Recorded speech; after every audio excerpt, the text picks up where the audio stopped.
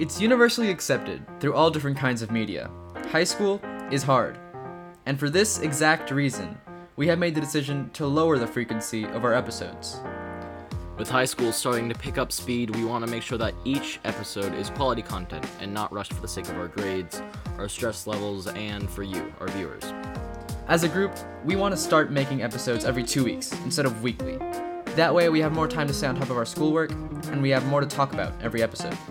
Not only that, but it gives all of you more time to listen through our episodes. We know that they can get lengthy, and we want to make sure that we aren't outputting so much content that it's too much for you guys. It's a matter of balancing everything, and for now we feel that it's better for all of us this way. So look out for the next episode of High School is Hard coming out next week.